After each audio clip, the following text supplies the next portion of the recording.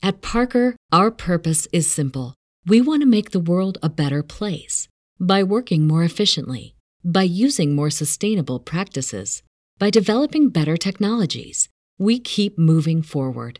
With each new idea, innovation, and partnership, we're one step closer to fulfilling our purpose every single day. To find out more, visit parker.com/purpose.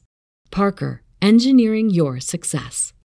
Say goodbye to your credit card rewards. Greedy corporate mega stores, led by Walmart and Target, are pushing for a law in Congress to take away your hard-earned cash back and travel points to line their pockets. The Durbin-Marshall credit card bill would enact harmful credit card routing mandates that would end credit card rewards as we know it. If you love your credit card rewards, tell your lawmakers, hands off my rewards. Tell them to oppose the Durbin-Marshall credit card bill.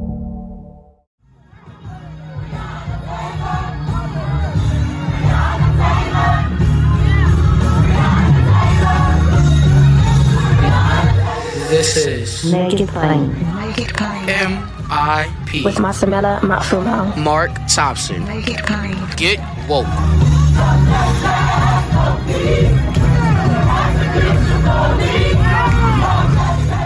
Ladies and gentlemen, we're very fortunate to have back with us the Secretary of Labor, Marty Walsh, and there's been a big piece of legislation that has passed the House. We want to hear all about it and its impact when it comes to jobs and the economy, and who better to talk to than the Secretary of Labor. As a matter of fact, last time we talked, someone had tweeted that he is the most traveled member of the cabinet.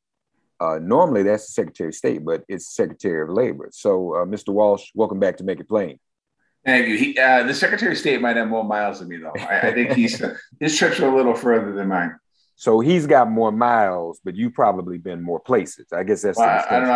I'm not going to compete with him. I think the other cabinet secretaries, I'll go into the competition. But yeah, no, I've been all over the country. I think yesterday was my 21st state that I visited, and really talking about what we're going to talk about today, talking about the infrastructure of America, both the physical aspect of it in roads and bridges, but also the human aspect of it, of the CARES economy. And I know last time we talked about equity a lot. And I was at a roundtable discussion on Tuesday in Phoenix, Arizona, and we were talking about the CARES economy and childcare. And I was there, and the woman whose house I was at, who was a childcare provider, she was from Mexico. And we talked about really this CARES economy. The majority of the people that work in it are women of color and immigrants, and the lack of ability to make good wages or decent wages is a big concern of theirs. So that's why what the House did Wednesday was really important by beginning the process of advancing the bill, the CARES bill, and that's going to make investments in job training and creating opportunities for better wages for people. This is the first time that I remember ever the federal government put together a plan like this. The presidency has put a plan together like this to make this type of investment in the human side of infrastructure. That's better wages, that's better training, that's better opportunities, better benefits, because the folks that work in that industry are people that take care of our kids, that take care of our parents, that take care of our adults, that during this pandemic were heavily relied upon to continue to go to work every day, even though a lot of us could go on Zoom and do Zooms and work from home in a safe space. These folks went to work every single day, literally put their life on the line to make sure that there was daycare for first responders, making sure that our parents and elderly folks that are in nursing homes and facilities around the country are taken care of. So we owe them this, and our country needs this investment. Yeah, that's important. And, as we look at Women's Equity Day, even this week, we know that those jobs are disproportionately women. We also know that women were disproportionately impacted in terms of job losses in the midst of this pandemic. And frankly, we also know that back in the day, when some of these programs first came into being, including Social Security, African Americans were excluded, African American women, in fact, who were domestic workers. So whatever we can do to correct those historical wrongs, and you're right, I don't think anybody's in denial in 2021 about the importance of child care and elder care, or I don't think anybody's in denial about who does it. And if we don't realize how much we should value those workers today, then we never will realize it. So that is a good thing. You're right. And you said something really important. One thing that historically, too, is that anytime that we've made a major investment in any period in history of America, it has not been an equitable across the board investment. Generally, there's always communities left behind. And this time, we have an opportunity, an obligation, and a responsibility to change that. And when the president talked about these two bills in the very beginning, they were originally called the American Jobs Plan, the American Family Plan. He was also making sure that the communities that have been left behind, the African-American communities, the Latino communities, the immigrant communities, the communities of color have been left behind. We can't do it this time. And him, when I say him, the president and the vice president have been very focused on letting us know as cabinet members and letting the whole administration know that this time we can't look back 25 years from now and say, wow, it was a great time in America. We made some great investments in infrastructure in America. Oh, but you know what? The African-American community is left behind again. We can't do that. More MIP after this message. In terms of physical infrastructure, though, America's history has been when that investment is made, that does create a lot of jobs for people and a lot of opportunities. And people hear infrastructure, they hear the trillions.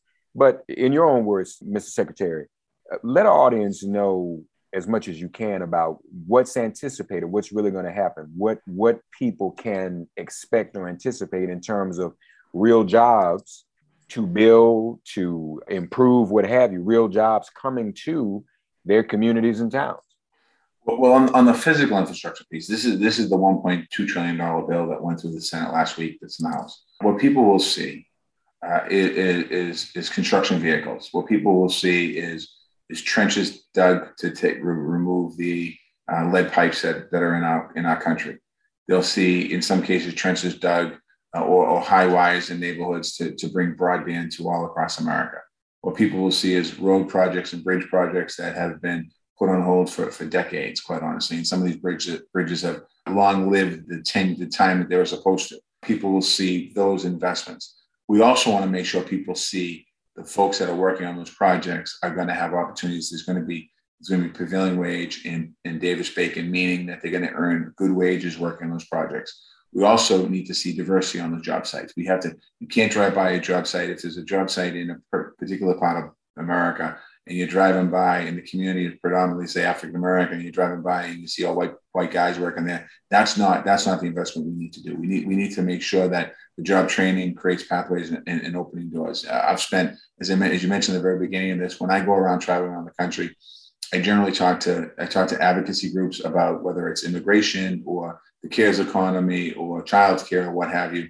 I usually talk to organized labor about the importance of opening up your doors and creating pathways in. And I talk about businesses about creating real pathways. So those are the folks I talk to, because there's no point in me not, if I'm going to talk to one group, I have to talk to everybody to let people know that we can't do, no one individual group can do in their own. If you're an advocacy group and you're advocating, well, if you don't have the ear of business, you don't have the ear of labor, whoever you're trying to get the ear of, then you're going to, God love you, you're going to keep talking and we're not going to see the change we need. So we bring these people to the table. So you're going to see all that on these sites as we move forward.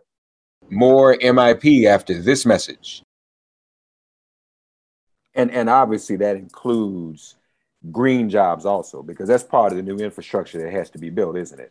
I didn't talk about that, but in this infrastructure too, that there's in the physical infrastructure, you have charging stations that are going to come, electric charging stations, 500,000 around the country. That's really about green economy. You're going to see the investment in rail and the investment in public transportation. I would argue that's a green economy investment, because what you're trying to do is get people out of cars, onto trains, onto public transportation, creating pathways, and that reduces carbon emissions as well by having fewer cars on the roads. So all of these things are somehow tied to the environment as we move forward. And then in the Build Back Better agenda, there's other investments in there for the green economy as well. And President Biden's been very clear when he talks about the green economy. He talks about the ability to create jobs, and that's where job training is going to come into play. There, because people might be saying, "Oh, well, how am I going to work in a green economy job?" And quite honestly, if you have good job training programs, it'll open doors for people. As we get ready to wrap up, let me ask you this. I'm sure I know the answer, but I'll let you say it for the record. As you go around the country and engage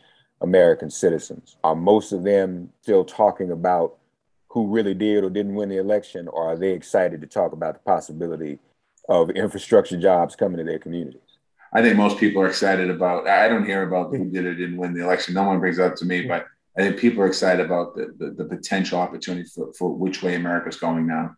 As President Biden often says, we want to win the future. To win the future is by engaging the communities, by engaging elected officials, by engaging everybody to create pathways. And I think that's what's important here. I've been in enough church basements now as Secretary of Labor and certainly as Mayor of Boston to look around the room and think to myself that if the folks that are in this room were advocating for an issue, if they had a good paying job, the future of their family is going to change, meaning their family is going to win the future. Their family's going to be able to buy a home. Their family's going to have a pathway.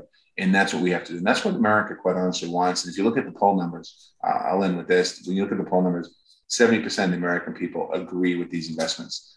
This is not something that we don't want this. I mean, I don't know who in their right mind can say to me, well, I don't want a new bridge in my town, or I don't want better broadband access, or I don't want somebody taking care of my elderly parents. I don't want them being paid a good wage, or somebody that's taking care of my child, or even have access to childcare, that we shouldn't have it. All of these issues are everyday Americans are concerned about these issues. Yeah.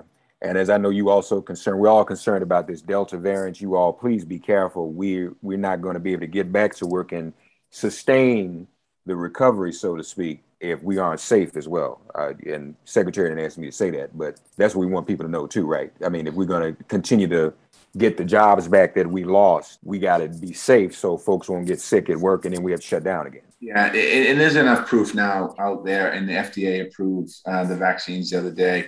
There's enough proof out there that people that are vaccinated that come down with the Delta variant, their illness is far less than people that have not been vaccinated. So I'm encouraging people to get vaccinated. If you made a decision not to get vaccinated for whatever reason, I'm asking you to rethink that position.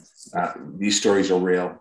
People are losing their life, and these numbers are going in the wrong direction at this particular moment. So if we want to continue to move in a pathway forward in America, we need to get people safe. And getting safe means getting vaccinated. The Secretary of Labor, as he also mentioned, former mayor of Boston, and he's still kind enough to come on the show with a New York Yankee.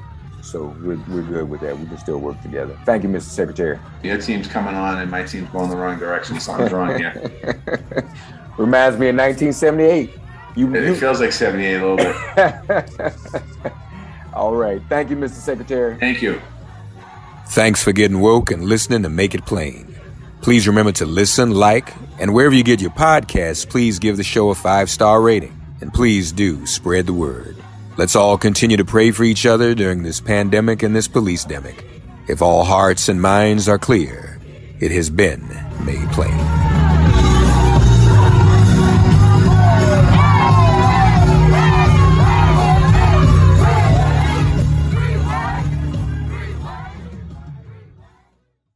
At Parker, our purpose is simple. We want to make the world a better place by working more efficiently, by using more sustainable practices, by developing better technologies. We keep moving forward. With each new idea, innovation, and partnership, we're one step closer to fulfilling our purpose every single day. To find out more, visit parker.com/purpose. Parker, engineering your success. Say goodbye to your credit card rewards. Greedy corporate mega stores, led by Walmart and Target, are pushing for a law in Congress to take away your hard-earned cash back and travel points to line their pockets. The Durbin-Marshall credit card bill would enact harmful credit card routing mandates that would end credit card rewards as we know it. If you love your credit card rewards, tell your lawmakers, hands off my rewards. Tell them to oppose the Durbin-Marshall credit card bill.